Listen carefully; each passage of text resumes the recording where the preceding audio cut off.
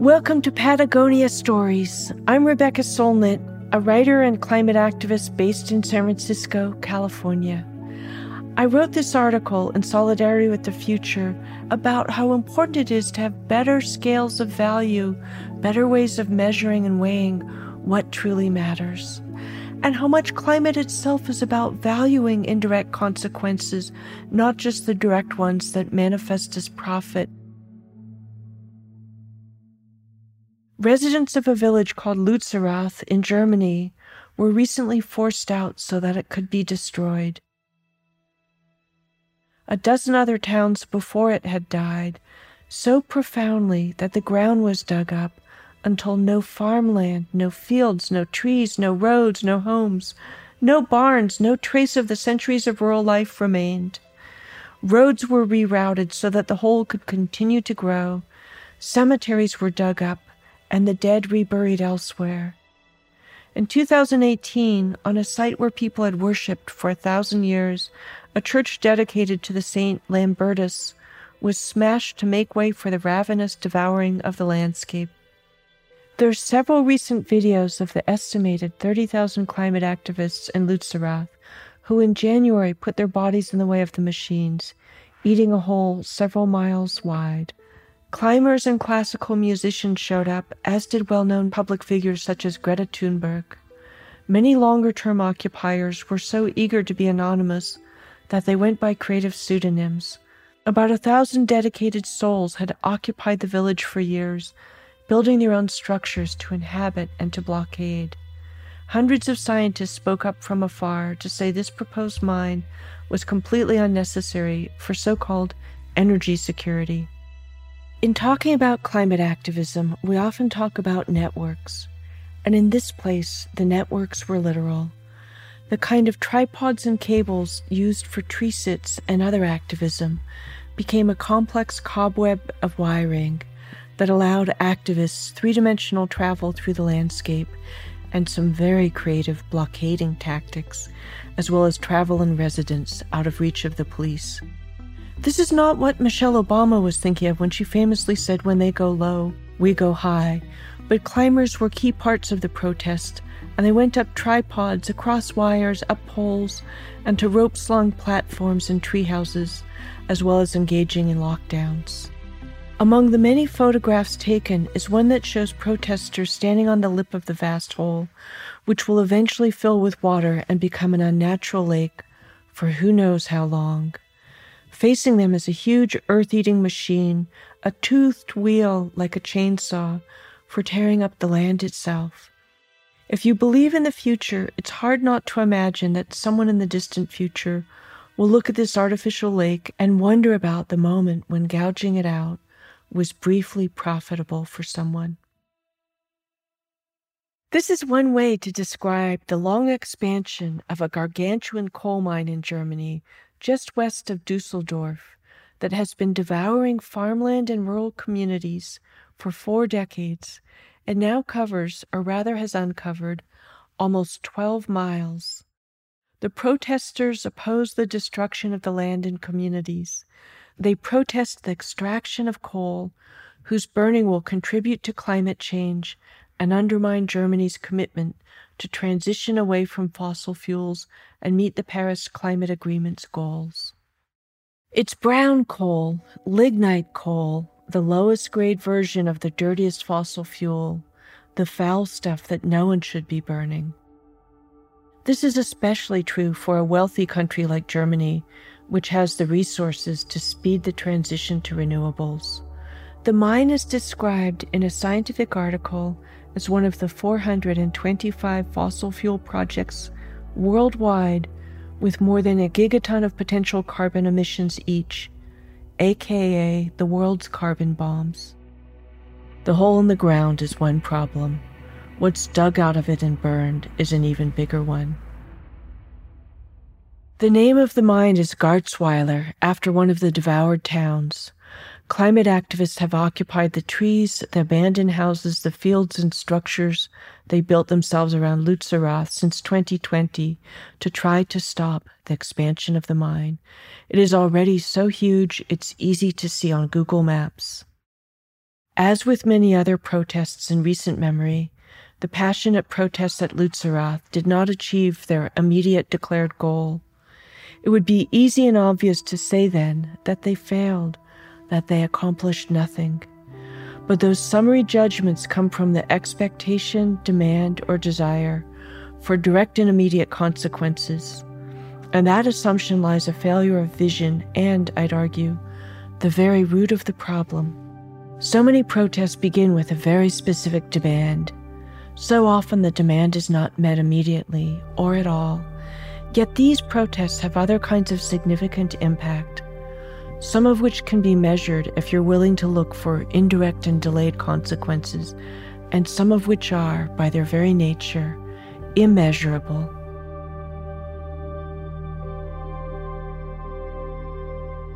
Many years ago, a small group from one of the first organizations to protest the Vietnam War, Women's Strike for Peace, politely protested at the White House. One of their number remembers how futile she felt, until years later when Dr. Benjamin Spock, the famous child care advocate, became a powerful anti-war voice. He said that what drove him to act was seeing a small group of women standing in the rain on Pennsylvania Avenue years before. You cannot know the full consequences of your actions, and you must act in the absence of that knowledge. But you can know that emotions are contagious and that living out your ideals and beliefs can instill hope and courage in others. Acting on principle is like planting a seed. If you've planted the seed for a tree, it may take decades to bear fruit.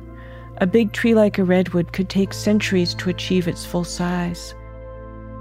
We are still benefiting from direct as well as indirect consequences of many sowers long since gone, from civil disobedient and abolitionist Henry David Thoreau to Kenyan Greenbelt movement leader and Nobel Peace Prize winner Wangari Maathai. They planted, we harvest the fruits of their vision and commitment. Of course, activism can achieve more immediate victories, if not always the ones it aimed for. The most powerful example in recent history was at Standing Rock in South Dakota in 2016. At first, a few Lakota women, and then more Lakota people, and then thousands of indigenous and non-native people all came together to stop a pipeline that would facilitate the shipping of crude oil and contribute to climate change.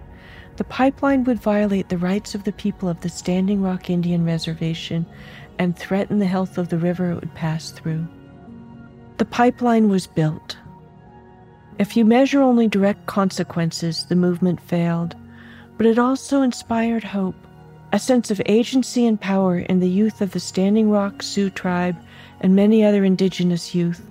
It educated many non-native people about indigenous history, rights and their violation, and about pipelines and their role in the fossil fuel industry. It created many cross-cultural alliances and friendships, including for me. It inspired Alexandria Ocasio-Cortez, then an unknown young woman who had driven out from New York City with friends, to run for Congress, win, and become a powerful voice for the climate.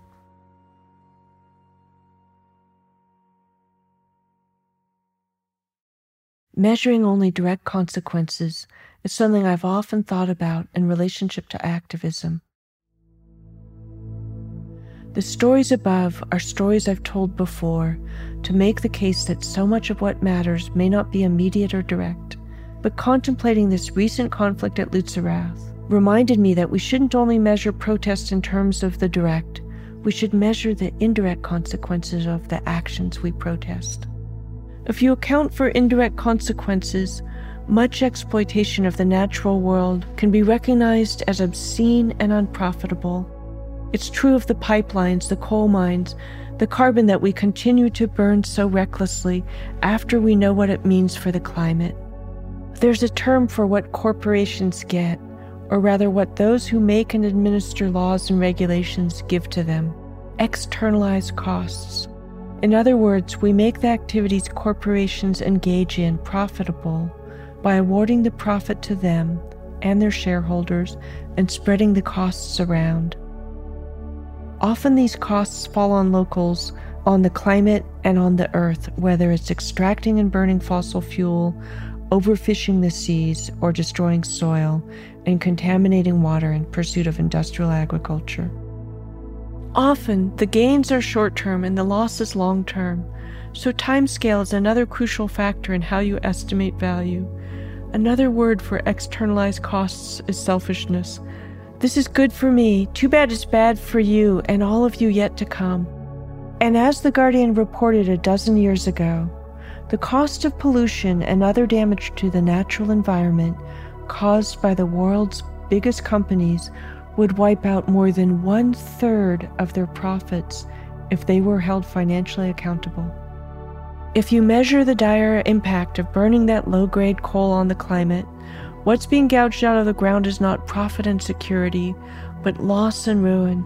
If you count the loss of farmland that has been cultivated for many centuries, and if you look forward as long as the history of this place looks backward, you see that the short-term gain of some dirty fuel in exchange for the loss of land that could be farmed for millennia is bad economics. Protesters are demanding something very specific and clear. No coal mining should take place. But they are standing on principle, and that principle takes into account indirect consequences and externalized costs and long-term health. They see the big picture, not only the small. It's a principle of connectedness, of solidarity with all life, with the deep future. It is a principle of connectedness with the rights of people in the global south, not to suffer more from the consequences of climate change, created largely in the global north. These activists, the people putting their bodies on the line on site, their supporters around Germany and the world, are part of a global movement. It's a movement to value the earth and life more than privatized profit, deep time more than quarterly returns, and it's one that is growing in strength, diversity, sophistication, and impact. To see them fortifies my own commitment and clarifies my own understanding. I believe I am far from alone. What transpired in Lützerath earlier this year planted seeds. Let us look for them, water them, and plant more seeds, that a garden of possibilities might spring up from the valiant work of climate activism.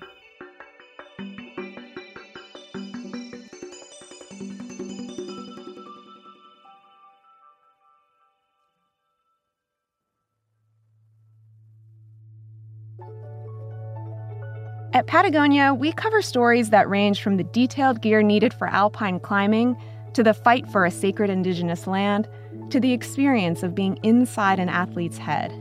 Sure, we're a company that makes gear for getting outside, but we're also a company that cares about the future of planet Earth.